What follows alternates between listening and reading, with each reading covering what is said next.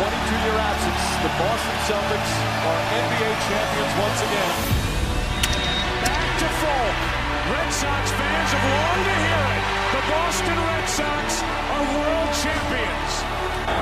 7 seconds. They got Vinatieri in range. I'll tell you, what Tom Brady just did gives me goosebumps. Wide again for Tierney. Tierney's cross. Charlie Davis. Lucic, top of the circle. Horton, the drive, score!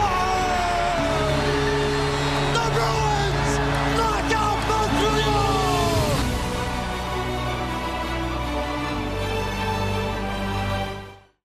Welcome to the Boston Sports Extra podcast. This is a Patriots edition episode, and we have special guest Matt Chatham of NESN and The Athletic joining us tonight. Did you want to go ahead and say anything more about yourself, Matt? No, you covered it all. At Chatham58 on Twitter, and those are my two main jobs. I work for ESPN, also doing college football on the weekends, but this is Patriots relative, so we'll stick with those other two. All right, great. Yep. We want to just get a few questions out of the way for the Texans review, how that game went, your thoughts on it, probably just dealing with the O and the defense, and then probably what were your biggest takeaways from the Patriots offense? Okay, so sticking with, we'll go side to side like you said. So I'll go on the offense. I'd say my biggest takeaway was more just a question answered. You know, going into this thing, we weren't exactly certain what was going to happen because of the relatively low number of official wide receivers. Let's put it that way, because I say it that way because Gronk played wide receiver, and then so did James White. So they really had 5 up for the day, guys that would align in that spot and play that spot. So, but when I say sort of question answered, I mean just the configuration. I mean, we went into that day not knowing, and one of the oddball things that happened in that game was snap number 1 is Cordarrelle Patterson is the only wide receiver in the game on the field. You know, everyone else it was 2 tight ends, 2 backs, and the 2 backs were James Devlin, so fullback stuff. So, you know, they basically answered the question of how would you compensate or, you know, create personnel groupings with a relatively limited number of the traditionals, and they went a different way. So it's less of what we usually see with the 4 and 5 wide receivers occasionally with the Patriots. We basically didn't see those, and which makes sense. I mean, they didn't carry them, but you saw enough of the like 2 tight end stuff with 2 wide receivers in the game, and you saw more of the, you know, just regular 2 back stuff in pro with 2 wide receivers in the game. So I guess the idea being is if you're lower on the traditional stuff, you just don't play 3 and 4 wide receiver sets. And there's, you know, fortunately this offense is still way easily good enough to score points without needing those kinds of groupings. So that kind of answered that. I was uncertain. You know, they could have put themselves in a situation where they just put all 3 receivers that they had up active and rolled with that, and then, you know, just had the 1 tight in the field, but they didn't do it that way typically. So that kind of answered that for me. Defensively, it was just, you know, how is this line rotation going to go? I thought that was pretty interesting just to find out. You know, we came out of camp. There was a little bit of a surprise deactivation. Derek Rivers wasn't active. I think we were all kind of expecting he would be. But Keontae Davis had an awesome camp, earned his right, you know, up onto the roster. But then even more than that, it ended up being a starting nod. You know, he starts at right end, had a higher rep count than Adrian Claiborne. I certainly wasn't expecting that. But, you know, irrespective of who played a little bit more than another, I would say it was very encouraging just how good and how deep they are. And I think versatile too, because you can look at the types of guys that they have now. I mean, and it's certainly unique. You know, they get Big Danny Shelton over from Cleveland. He's a way different body type than like a Dietrich Wise or even Claiborne himself. So they kind of have this like 2 waves now thing, which I think is way, you know, much better than what they had a year ago. And the 2 waves, I mean, they can go when they need to go big early. It can be Shelton and Malcolm Brown as the 2 insides in a 4-man line, and then any number of guys outside of them. Flowers at one end, Wise at the other end, or Keontae Davis potentially, or Rivers who wasn't even active, or Claiborne. All those things. They have basically like a rotating crew of the guys who play either the 2 end spots. But what's cool is the next wave, and that's what I mean by that is it's more definitive passing situation or 3rd and longer, whatever it may be. They kind of have this, I don't know, smaller group essentially, where Wise, who could be one of the really good ends, slides inside and plays alongside Adam Butler. So those two are more quick, fast, long lift kind of guys. And then they play, with that same collection of ends. And then it can be Claiborne and Flowers. So I know it's a long, rambly answer about all the defensive line, but it just shows you how many different configurations they have and a lot of flexibility there. That's a really, really strong group. Yeah, definitely. You talked about in your podcast, you talked how Bentley was able to split out wide and that they wouldn't look at him, and that they weren't trying to pick on him, even though they might have taken that opportunity. Is there anything that you saw that stood out to you that he did to prevent that, or was it just sticking to his guy and making his assignment good? Yeah, no, that's a great question because I was trying to figure that out, and it's funny you ask it because that's what my column's on this week for The Athletic. I'm a Thursday column for those guys, so I'm going to be. I've looked at the clips that I want to use, and I haven't written the text around it yet, so I'll be doing that tomorrow afternoon and evening. But it's about Bentley, and I can't answer for you why Deshaun Watson didn't throw him the ball, but he certainly did turn, look, check, and then go away from it. So something took him off of it. And it's not as if he allowed the route to extend enough to where he could make that decision. It's, maybe a stride or two into it and you realize this guy's not going to build on him. I'm good. But that's curious. And that's a big development. I know Landon Roberts, who I like, and I know he's a good player, but he does get a lot of heat from some fans for being not the most versatile player. He's real good at the run hammer stuff, but then, a little struggles more in some of the other things. But in a year ago, there were many situations where with Hightower down, those two inside off the ball guys are Van Noy and then the other guy, and then Landon, they motioned him out, and he would draw that throw a lot. And so that would try to put them in zones or something where he would, or they'd pass it off or try to get him out of that situation. And now it looks like they have the flexibility not to worry about that. So, at some point, somebody's going to try him, and they'll see how it goes down. But I think for whatever reason, they twice motioned, and that motion is to find out what they're in. Mm-hmm. And if you get that matchup with a 260-pound linebacker with your little back, you should probably take it. And they didn't. So that to me says it could be one part tip of the cap to Bentley and another part, I don't know. I guess I don't know what the other part is. I'm not sure why they didn't, but it is odd to see him not get tested. And at this point, still clean record on that kind of thing. Excellent. And then now last year you were talking about Dorsett all the time. And the biggest thing that stuck out to me is that you said several times on your podcast is that you, for a guy to come in with no training camp and to try to be 4th, 5th, 6th on the pass catching depth chart, right, there is difficult to make a noise on the stat sheet. And that stuck with me all through the offseason and everything else. And so going into the training camp and everything, I had my eye on him to make a big jump, especially when all the other veterans were going down. Does that follow through with your thinking so far and everything playing out like how you did? Yeah, and thank you for that, for picking up on that. But it's something that, just from the experience of playing and sort of going up and down on depth charts myself and kind of understanding, and I guess I see it more from the defensive side of the things, but I know offensively there are only some certain things you can control. And when you're, you happen to be the 5th receiver just because of the way the roster is built at the time. Brandon Cooks is in-house. Amendola's here and is a veteran and much more established in that offense than you. Chris Hogan's they're ahead of you by a year. You've arrived. You're the new dude. You're at the back of the room. And generally speaking, when they're putting game plans together and Tom's dropping back and going into his reads, even if, Dorsett's getting 10 or 15 plays a year ago, and oftentimes it was less than that, it's not as if those moments where he's in the play, he's going to be one of the first reads. He's a very late read then. So, you can, when you start seeing a guy get more targets is when plays are designed for him to be an early part of the read. And it's not as if in those times where he's just able to now get on the field, he's failing by not catching a pass. It's run unrealistic that the read ever gets to him. He may be the runoff element where he's meant to grab coverage and someone else is getting the ball.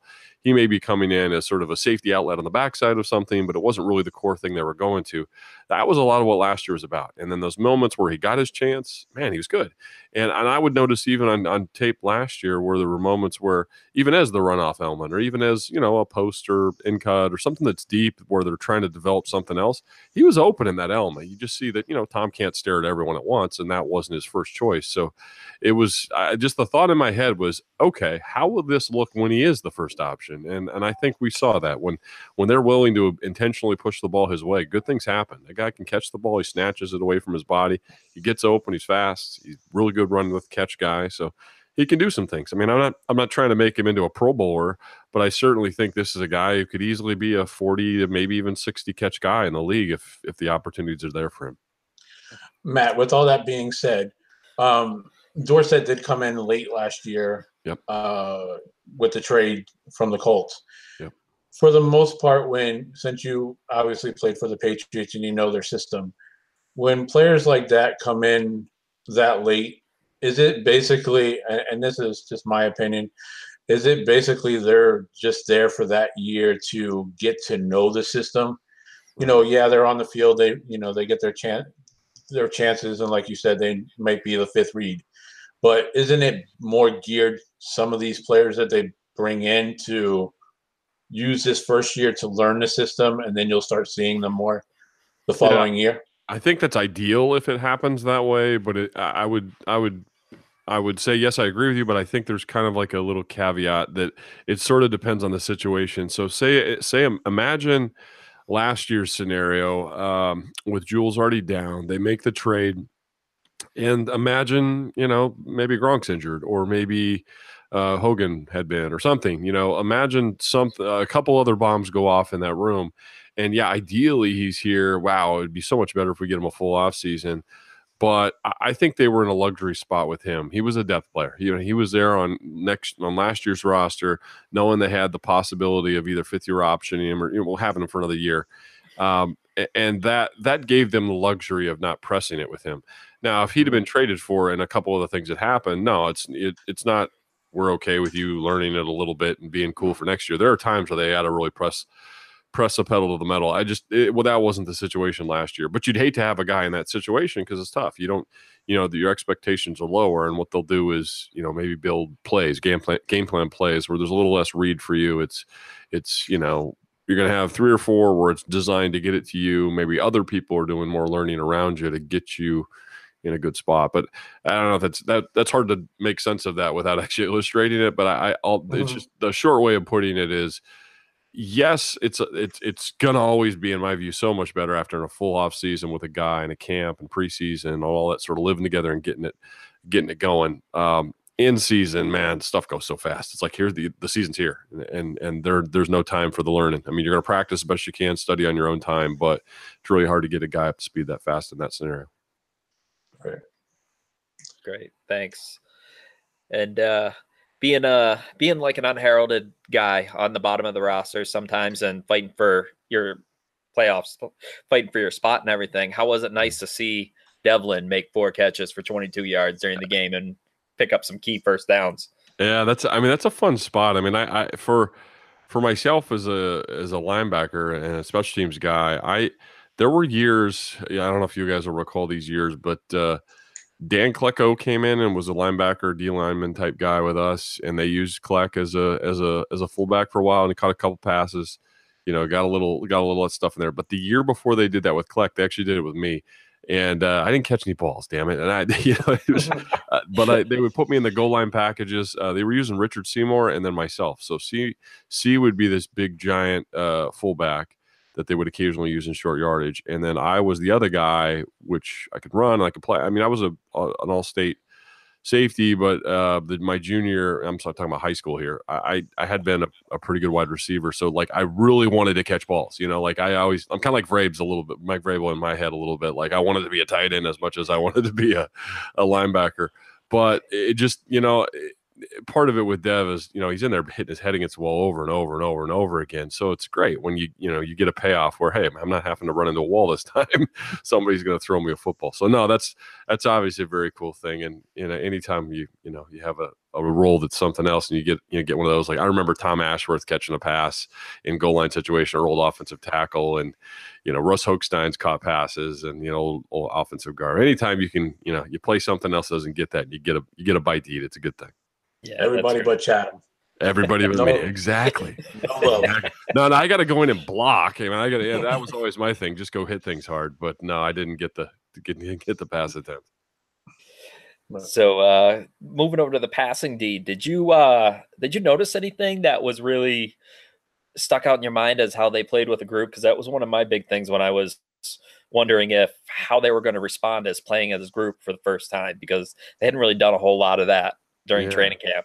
No, it's a great question, and it sounds like you have listened through to my pod, and I didn't even get to this one part because it gets a little too much into the weeds, but it's maybe easier to draw than to explain verbally. But one of the things they did a lot of in the first game is they did a lot of coverages where it's called a cut or a shade or a roll, or there's any number of calls where they can basically give. You don't double necessarily DeAndre Hopkins, but the second person is reading something off of him with the first guy and giving him help. Let's put it that way. Right. You're helping him, but you're not like straight doubling him, right? So they did a lot of that in the first game, and it held him under control. But sometimes moving that safety or favoring him or shading him or whatever towards that area, it removes them from other parts of the field and leaves other people vulnerable. The Bruce Ellington touchdown in the first game, or the game a year ago, was one really good example of that, where Devin was shading hard reading the quarterback and cheating to Hopkins. You could tell he was intentionally, doing that, supposed to do that. And by virtue of bringing him out of the middle of the field, then it's much, much easier to run post routes, especially when you have outside leverage by the coverage people. So one of the things I noticed in this game was that there was much more post safety. The coverages were changing dramatic, down to down and different stuff. But more often than not, they kept a body in the middle of the field. They didn't look like they needed to cheat to Hopkins as much. They felt comfortable enough to let Hopkins to let Gilmore run around with him, and he did a great job. Now, that isn't to say that occasionally they didn't have some split safeties. They did, split safeties being half coverage of some sort, or two coverage, or five, or anything like that. But the point of it is, I don't think they were as hamstrung this time around or as nervous this time around to feel like they always had to have a second body on Hopkins. That wasn't the case at all, and that's a huge jump. When you don't feel like you have to do that, I think it really frees you up to do other things and just sort of play it straight.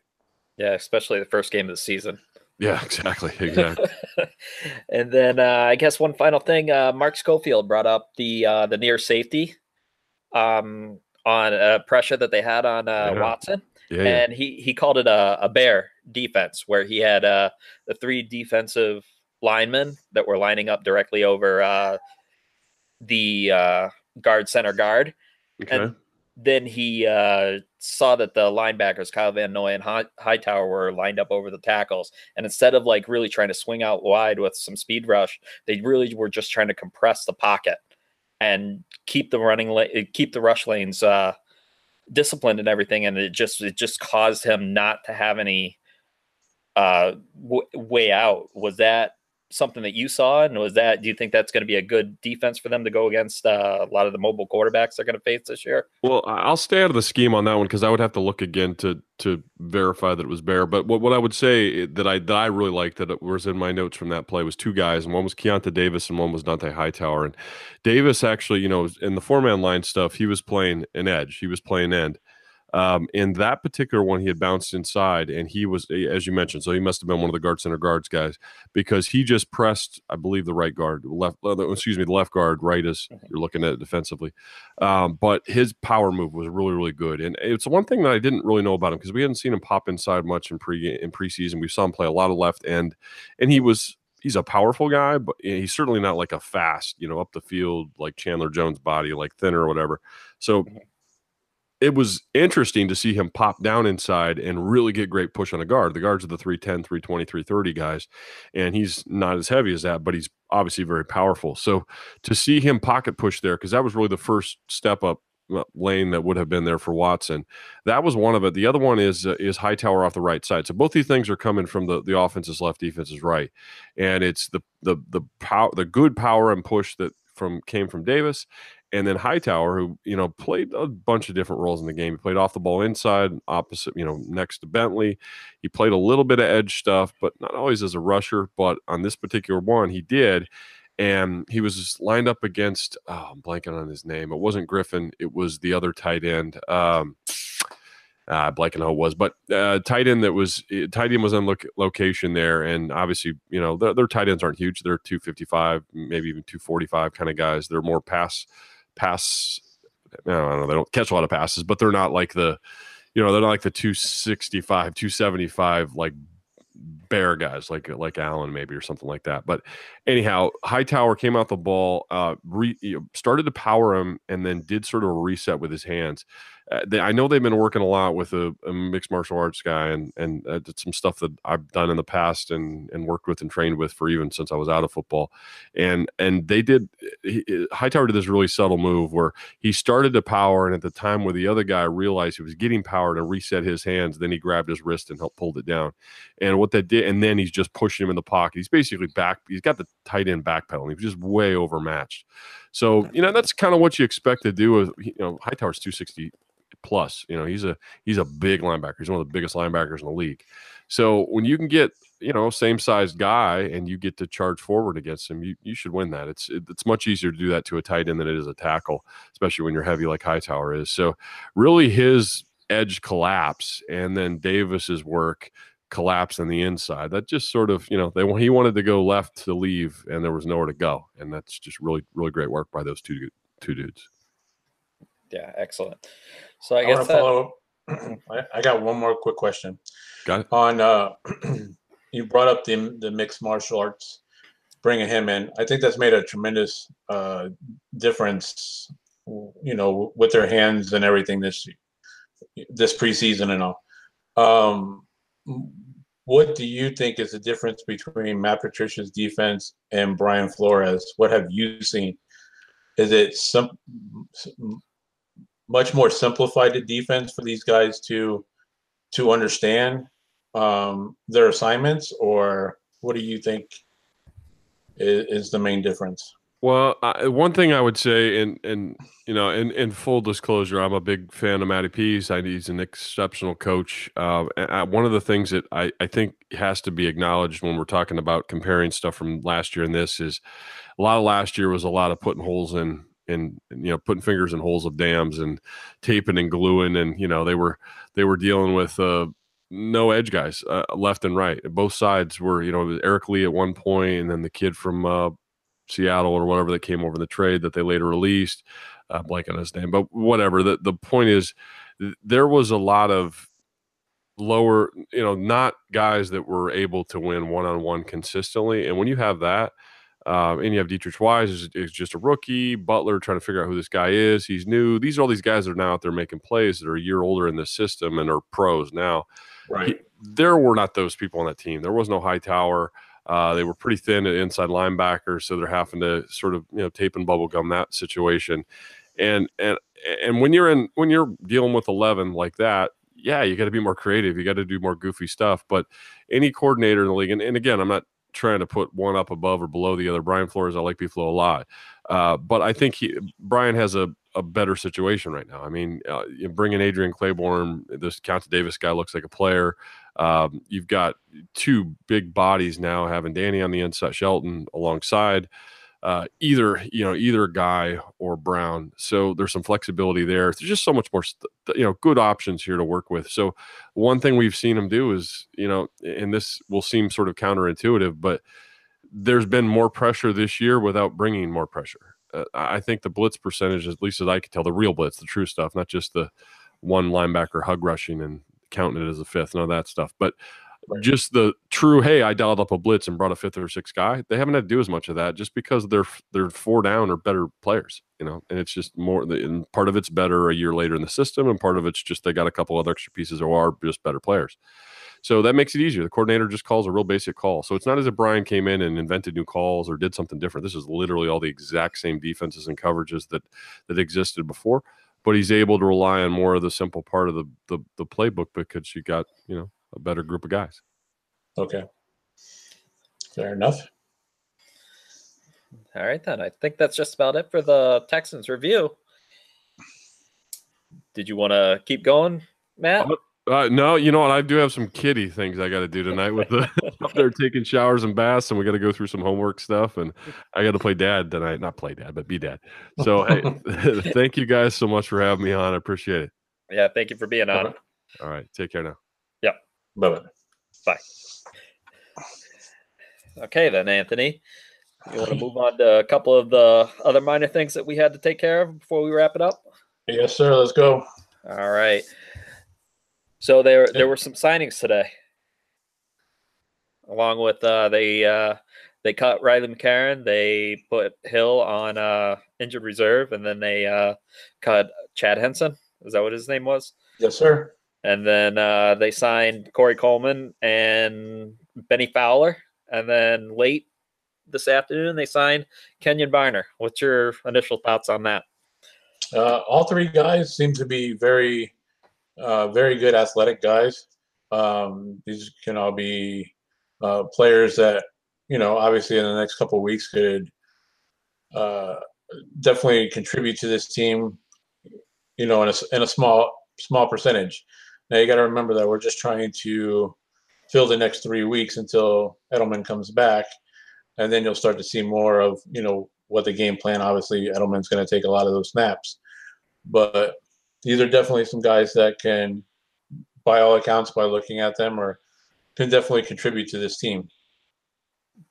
Yeah, so basically Coleman and Fowler are probably fighting for one spot in 3 weeks, having a tryout. Exactly, but I mean, Coleman is, he comes here with basically so much baggage, playing for the Browns and then going to the Bills and not being able. He basically wasn't able to learn the system fast enough in Buffalo. They gave him what? I think he was there like a week and a half or something like that. Yeah, less than 2 weeks. I mean, the one thing that he does have going for him is that Brian Daboll's over there. So Daboll runs a Patriots type offense. So, maybe he's got a little bit of advantage already coming into the system. Is he going to be able to pick it up? Who knows? Maybe, Belichick doesn't play. I'm sure they signed these. I believe they signed him. I believe they did sign him to a 1-year contract. Yeah. So as far as I saw. Depends on, obviously it's not going to be very much guaranteed money. So if it doesn't work out, it doesn't work out. It's a high reward, low risk signing. And low risk than Dez. Exactly. Who the hell I swear, I wish these Patriots fans would just get over this Dez Bryant thing. I mean, no matter what, this team performed fine for, what you didn't expect, what your expectations were going into week 1. And it's still, where's Dez? We need Dez. Yeah, I love it because it's like Matt Chatham says. He always says they don't have 5 wide receivers at the top of their depth chart. They have 5 pass catchers. And I've been looking at that, and you gotta realize that White and Gronk are higher on the depth chart than the 5th wide receiver will be, than the 4th wide receiver will be. So I said it during the last podcast that White is going to be the X factor, mm-hmm. Out of the backfield. It's I don't know. It's the old fans that have been around for a long time and understand the Belichick system and the Patriots way of doing things to the new kids that just come in and we love you. If you're listening to us, we love you, but we get it that you're stuck on a name brand, Dez Bryant, it's in big bright lights with, Dez Bryant. He's going to catch everything.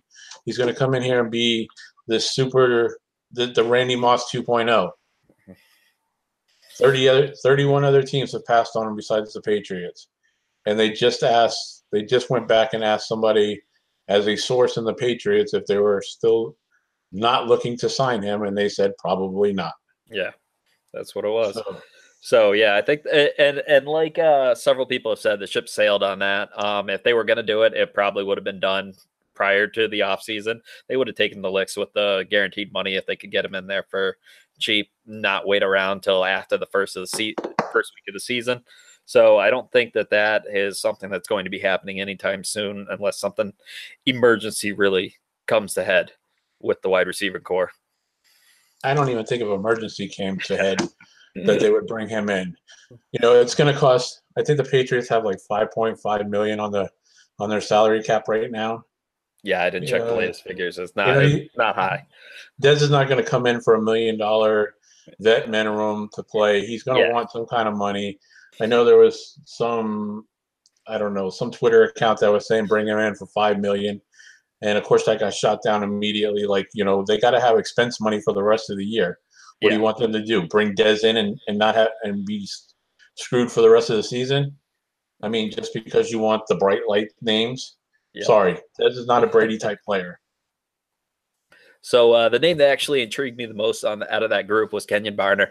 He was with the Eagles for 2017, and he actually did really well on punt returns.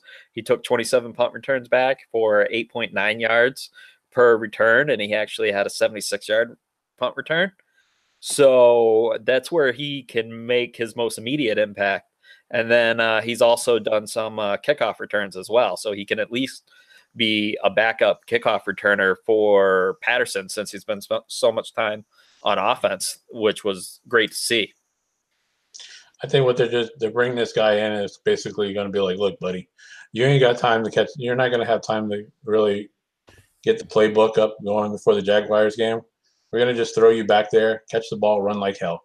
Because we didn't have Riley. We had Riley McCarron, but obviously you can't catch balls off your face. So, that's basically what they're going to bring him in for. Yeah, I agree. There's no need for another running back. We have plenty of running backs. We can bring Webb up off the practice squad if they need somebody else as a body. So definitely. Then I want to roll into the news that broke before the game. There were 3 reports that came out pretty much in rapid succession. And first one, Josh McDaniels got his contract extension. The details were released from that. You want to comment on that? That's your next head coach right there. When they went and got it, obviously that happened back in February that they gave him that kind of money. I believe it's like $4 million per year. It gets up to $4 million. I think from what I saw, it was the last year got up to that amount. Okay, well, look at it like this: how much longer is Brady and Belichick going to be around? If it's an escalating contract, over the 4 years or 5 years that they gave him, then it'll be time for him to succeed. Belichick when it's time to walk away. And then he'll probably get some type of pay raise when he turns into a head coach. Yeah, and then they have some continuity with everything as well, if that's the way it all plays out. I mean, obviously the writing's on the wall there.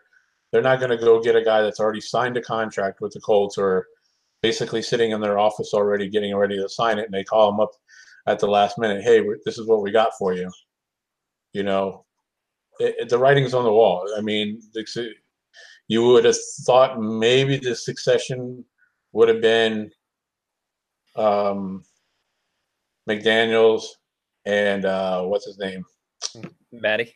No, the quarterback, Garoppolo. Oh, taking over. But that ship has sailed or whatever. So now it's time to get, the next person up there. Obviously, it's not going to be Hoyer. He'll probably be gone long before all this next change happens. So is the next person going to be Etling as he gets to sit on the bench this year and be the practice squad quarterback? Yeah. They'll give him a shot. I mean, he's got to keep learning and growing. So there's nothing that they're doing wrong or that he's doing wrong. It's just the way it goes. I still think that somewhere along the line, Jacoby Brissett's going to end up coming back. Oh, absolutely. That's definitely a possibility. That's my thought. And then there was those news reports regarding Gronk's report during the trade, how he made it so that he basically they said that he begged to not trade him and that he would not allow a trade to go through, and all this harsh language that people were instantly said was fake news and things of that nature. And I wrote an article earlier this week, and it was just the next bit of information that we didn't get from way back before the draft. And what do you feel about that? I mean, Gronk's definitely, he's definitely earned his time here to be, either a career player here. Obviously, he wants his money, but he's also willing to give some money also for the team. Same as Brady does. He's a team player, but he wants to be, obviously, he wants to get paid somewhere in the upper echelons of his position. And not only his position, he's a wide receiver also. Yep. It came out during the game. They asked him, when you were doubled in that catch that you made, what was your thought process? And he's like, I'm wondering what Tom Brady said, what Tom Brady was thinking. Who the hell's thinking what Tom Brady? Who's thinking about what somebody else is thinking about when you're getting ready to get smacked by two defensive players trying to, catch a ball in a double team? But Gronk, for everything that you may hear, this past off season and everything, he's definitely earned his time for this team and the right to be able to, stick it out if he wants to. It's not like he's trying to manhandle this team money wise and say, I want to be the top, paid defensive or top tight end in the league, along with, getting a little extra for being, a wide receiver on this team and everything. His roots are in New England. Oh, definitely. Prior to playing there. So that's he wants to finish his career here. I think in the end, it's going to be all of them basically making an exit at the same time, riding off into the sunset. Belichick, Brady, Gronk. Gronk's what, 2 back surgeries in the NFL, or 3? 3 altogether. 3 altogether, 2 in the NFL. The forearm, 3 or 4 surgeries from that, and a partridge in a pear tree. And the back surgery from when he was in college too. This guy's banged up. It may not look like it now, but come on, 5 years after he's done retiring, he's not going to be walking straight. Yeah, well, and it also comes down to the fact that the team was trying to get ready for the 2018 season when all this was going on. They gave him his space after the Super Bowl. He obviously went through a tough season. They all did. And as they were getting together, everything ready to go into the draft, they wanted to get a little clarification from him. Or are you going to come back? Are you going to be full go? Are you excited to be on the 2018 Patriots? And it ended up being that they got that monster dirt bike press conference in Gillette Stadium. And then they were like, okay, well, if that's the case, they put out their feelers to the Titans, the Lions, and I believe the 49ers for whether they could trade him or not. And they did it quietly because they didn't want to cause a ruckus. And then after that, that's when you got that meeting, that sit-down powwow, and then that's when you got the Instagram post. So I think it's all just the fact that we don't get all the information in real time as it happens. We understandably get dribs and drabs months later, weeks later. So as far as it being like this big blowout or information or shocking revelations, it's not that. It's just that's the nature of this business, that people are tight-lipped. Well, and even more the Patriots. And I think a lot of it is definitely the media driven, we got to put some speculation out there. We got to do something, we got to get the clicks on our website. We got to, we got to sell papers, if they even do that anymore. We got to do what we got to do. We got to keep it interesting around here. There's nothing going on. These damn Patriots ain't making no moves. They're not signing anybody. They haven't signed Dez Bryant yet.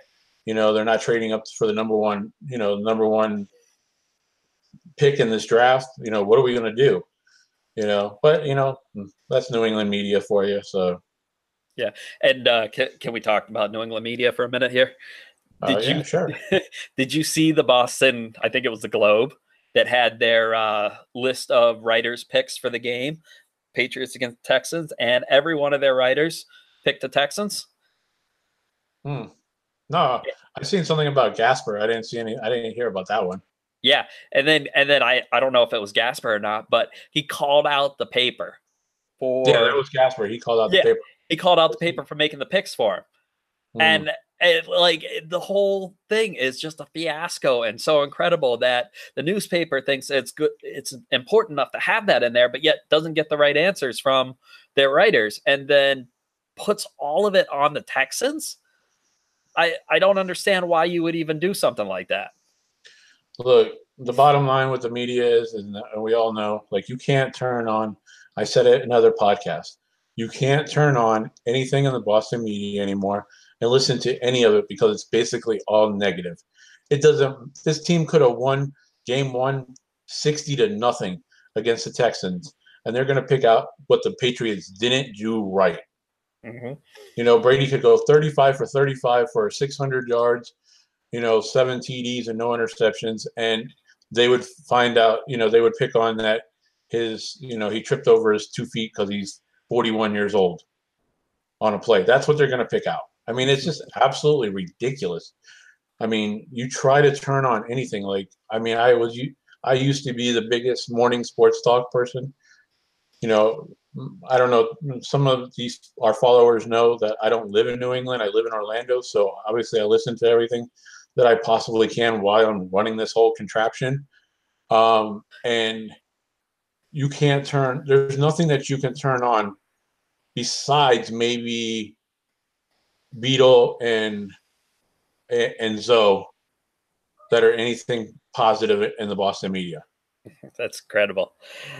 And I mean, like, even now you turn on Toucher and Rich in the morning, you got Adam Jones, that's the nighttime trasher of all sports, nighttime show host that's now on with them. And it's like, oh my God, you're just keep cross-contaminating all these shows with all these damn different personalities. Like, I can't even listen. Like, what am I supposed to listen to anymore? You want to listen, you want to get information, you want to pass it along to, our followers and stuff. I want to pass along stuff for you guys to write, but you can't even listen to anything that goes on because you just get that, It's like, oh, podcast, my friend, podcast, much more positive. Yeah, but so what was the third thing that came out? The third thing was the smoothing of the relationship between Guerrero and the team, but I don't even want to get into that because that is done. I'm so sick of hearing about the trainer for TB12 Institute and all the information that they think that they're going to get out of this. I mean, look, Brady's 41 years old. His career is almost done. He knows that. He's taken a big hit money-wise throughout his career to make this team successful. Teams like the Packers that just gave Aaron Rodgers, 2 dump trucks full of money, and for him to break his ankle in the first game, if that's what it is. I don't even know the exact whatever it was, but I mean, it had to be something. I mean, it had to be something major if they carted him off the field, and then they must have gave him some hell of a drugs. Yeah, you saw that. To come back in the second half. So, let this guy move on with his career. If his career in a second, I mean, after he's done, if it's going to be helping the next generation of players get ready, whether it's in New England or just taking in players that are going to be in the NFL, let the man do his thing. Who cares what Alex Guerrero does if he doesn't have a degree, or if he does? Obviously, it's working for Brady because everybody was talking about Brady and his dad bod, 6 weeks at the beginning of training camp or whatever when he was on vacation. And to me, when he was just walking through at the beginning of the Texans game before the game, he looked like he was in tip-top shape. Yep, definitely. So, let it be. They're not going to do anything about it.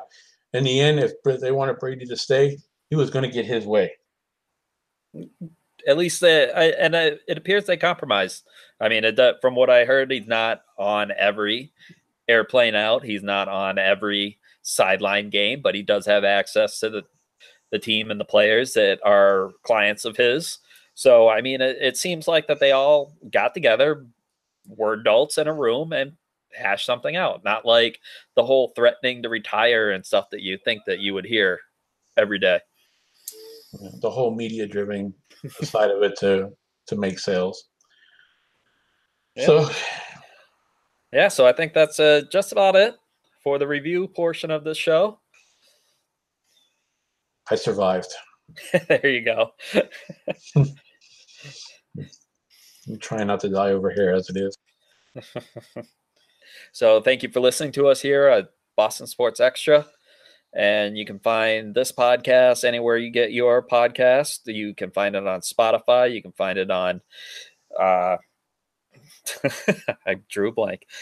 You can find it wherever you get your podcast. And then we have tons of good writers that are writing daily about Boston sports at bostonsportsextra.com. And our Twitter account is Boss Sports Extra on Twitter. And we also have Instagram as well. So just search wherever you want to for Boston Sports Extra and you'll find something of ours. So head on over there. And my name's Andy. And I'm Anthony. Yeah, and that's Anthony. And so thank you. Have a good night. And we'll see you guys on the next show.